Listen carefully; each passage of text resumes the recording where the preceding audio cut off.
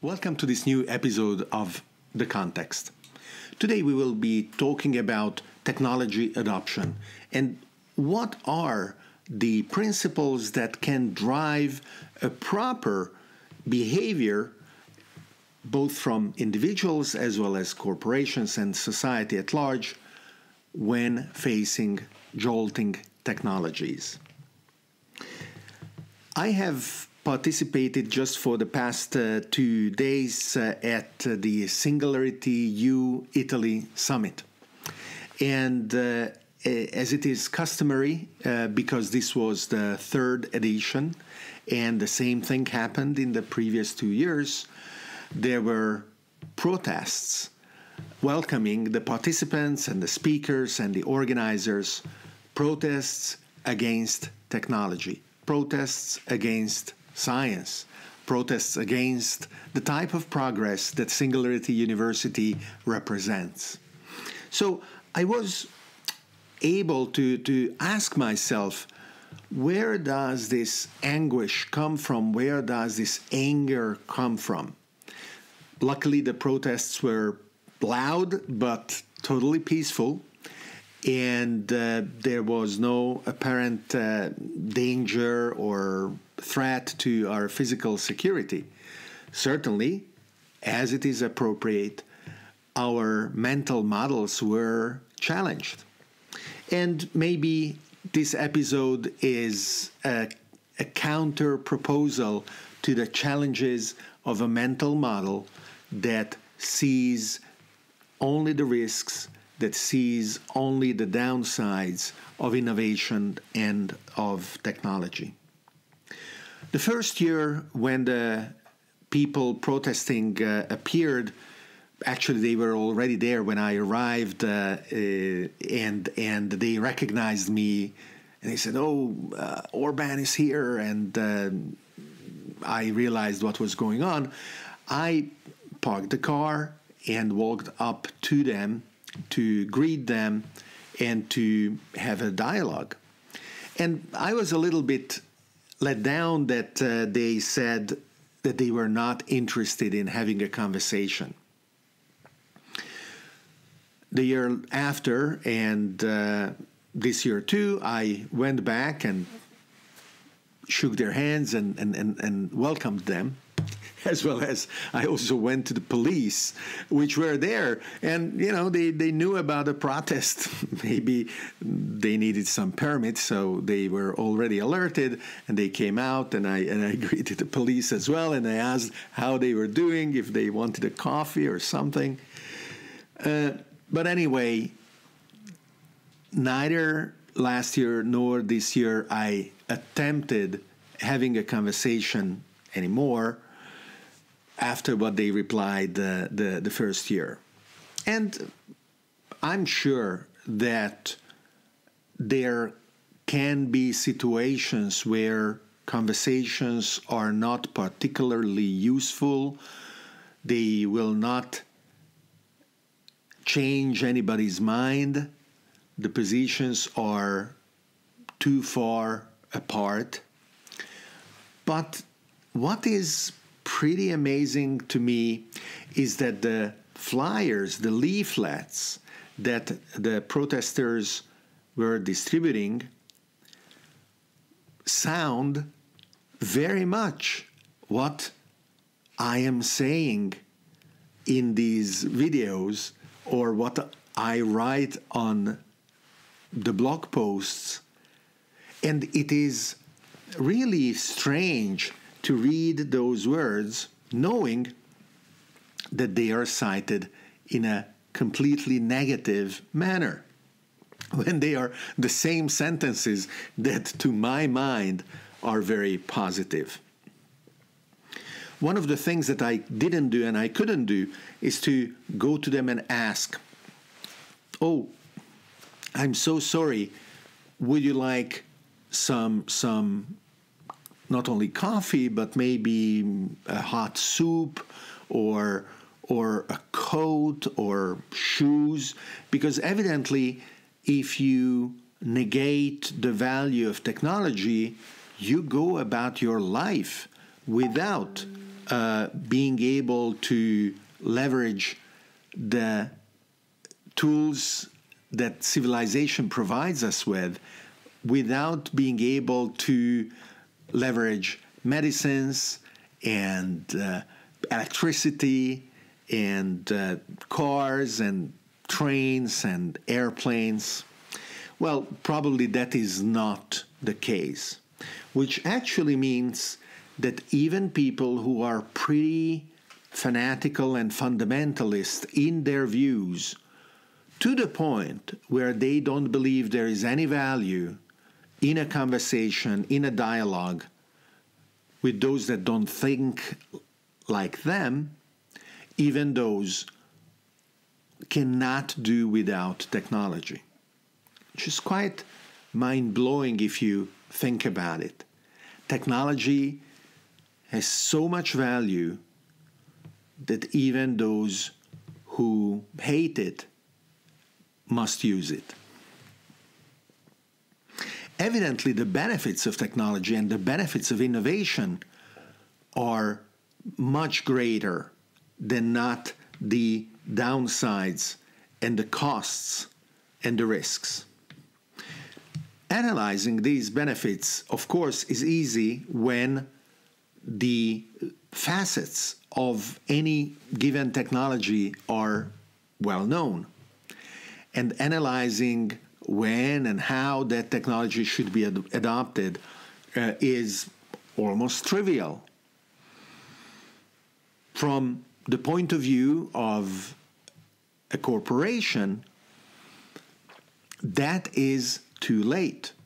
That is too far in the technology adoption cycle to represent any sustainable competitive advantage.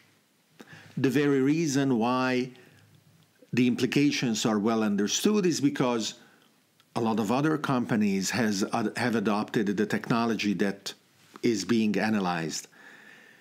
And since a lot of other companies have adopted it, you will be at least middling, but maybe even a late adopter, and you will not be able to gain any competitive benefit.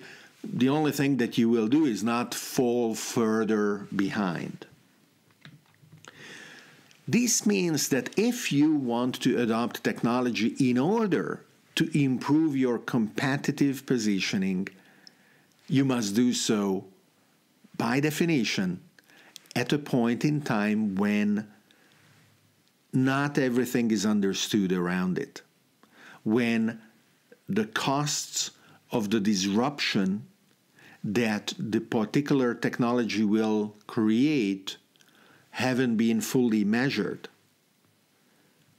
where the risks are not completely modeled, where you cannot be sure that the exact path that you are following is going to be the winning one. So you will have to take reasonable precautions. You will have to, for example, operate in an experimentation at small scale and isolation so that the potential fallout of an experiment that goes wrong cannot contaminate the entire organization. But also because, by definition, an organization that can afford to do these experiments will be a successful one, a confident one. An organization that is, since it is successful and confident in its own ways, will see, somewhat myopically but unavoidably, these experiments as wasteful. And the organization, the immune system, will try to stop the experiments if they are not protected against this immune reaction. Now, taking reasonable precautions is the key word here, because precautions and being risk averse can be definitely going too far. As a matter of fact, the precautionary principle that assumes that complex systems must not be perturbed because the consequences of our change are inherently unpredictable and we will cause chaos and we will end up with a negative balance between the benefits and the costs of what we are doing. This precautionary principle, in my opinion, goes to this excess that we should avoid. It is somewhat tragic that the precautionary principle is part of those principles that the European Union adopts as one of its founding principles. And as a consequence, the European Union is very much risk averse, very much averse towards innovation. Developing, experimenting, deploying, and adopting new technologies in Europe is difficult due to this original sin of the precautionary principle. The proactionary principle, formulated originally by Max Moore, is an alternative that aims to take into consideration the opportunity cost of not developing the innovative solutions that we may need in order to address the challenges we are facing, that is advocating proportional measures, not absolute bans, that advocates these experiments to preserve the freedom of individuals and organizations to trace their own path towards the solution that they are seeking. And to me, it looks like that the proactionary principle is much more well adapted to the needs of our times than its predecessor, the precautionary principle. So, as you go about looking at new technologies, you must keep these principles in mind and, of course, strike your own balance to understand how your organization is able to face the unavoidably complex consequences of the experiments that you will be executing. Now, traditionally, the areas of knowledge are divided between things that we know we don't know, and the most frightening unknown unknowns. That is why these days, when we are seeing an acceleration of technological change, open systems are much better to prepare organizations to understand the dynamic that they are exposing themselves to. Unknown unknowns will have a variable landscape, and being able to compare notes and to share information about experiments and to leverage the knowledge and the practices of other organizations, which open innovation and open collaboration promotes, is going to be better than not failing in isolation. Cory Doctorow, the science fiction author, uses to cite the example of alchemists who would die in secret with the outcome of their mortally dangerous experiments as they were trying to transform lead in gold using various chemicals often poisonous. But since they would be doing these in a very closed, closeted, mystical, and mysterious secret environment, nobody could learn from their mistakes. Unknown unknowns, of course, can be dangerous, and being able to share the burden and share the risk and have peers in the adventure back to back, trying to make sure that unknown unknowns don't kill us, is the right way to go about all of this. Also because, as we know, with jolting technologies, we cannot afford to wait.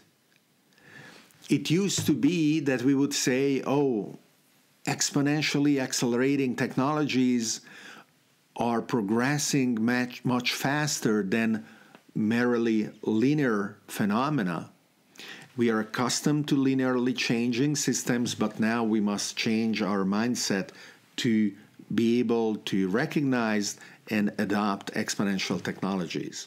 But now, whether it is in digital biology, or it is in quantum computing, or many other fields, we are seeing an increasing rate of acceleration. We are seeing jolting technologies, which means that we have even less time to wait on the sidelines until the features, the characteristics, and the consequences of technologies are worked out.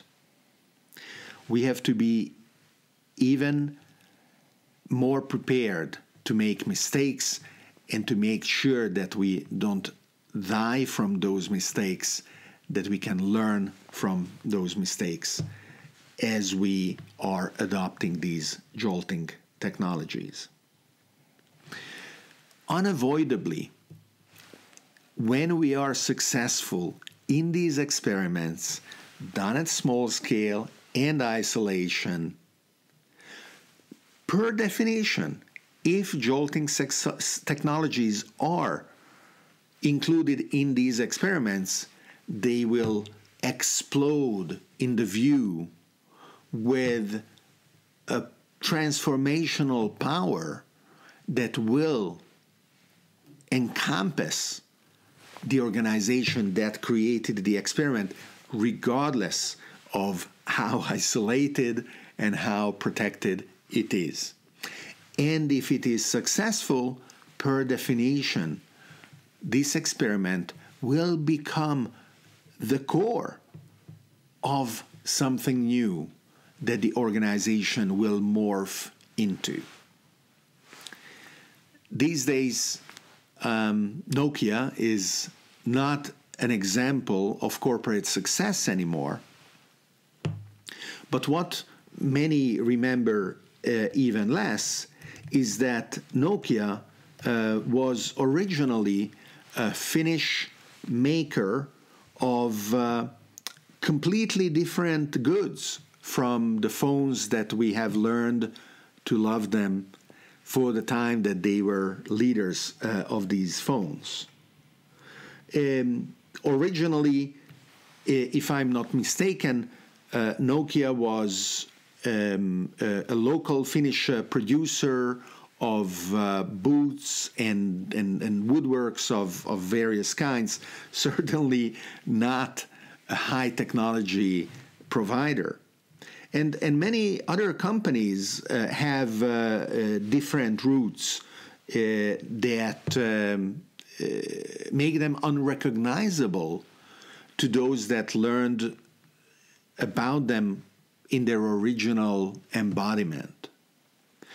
So, as you adopt new technologies and as you carry out experiments, since you want those experiments sooner or later to be successful, you have to be ready as an organization, but also as an individual psychologically, to fully embrace the power of that new thing that you become. That you become first as an organization, and then, depending on the technologies that we are talking about, that you become as an individual as well. This is maybe one of the most interesting conundrums, in my opinion, that the protesters highlighted, and where their manifesto is still aligned with the things that I'm saying, except that they label it very negatively, and I label it very positively. I not only believe in the positive value of change, I believe in the necessity of change. The alternative to the change, basically for me, is death.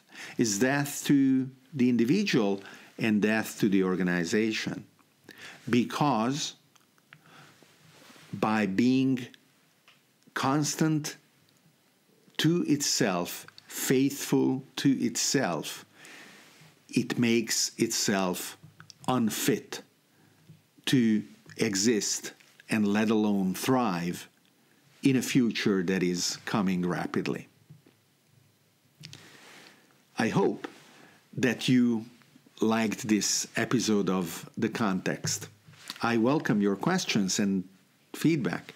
I am receiving quite a few pieces of email responding to the newsletter that I send or comments on the videos.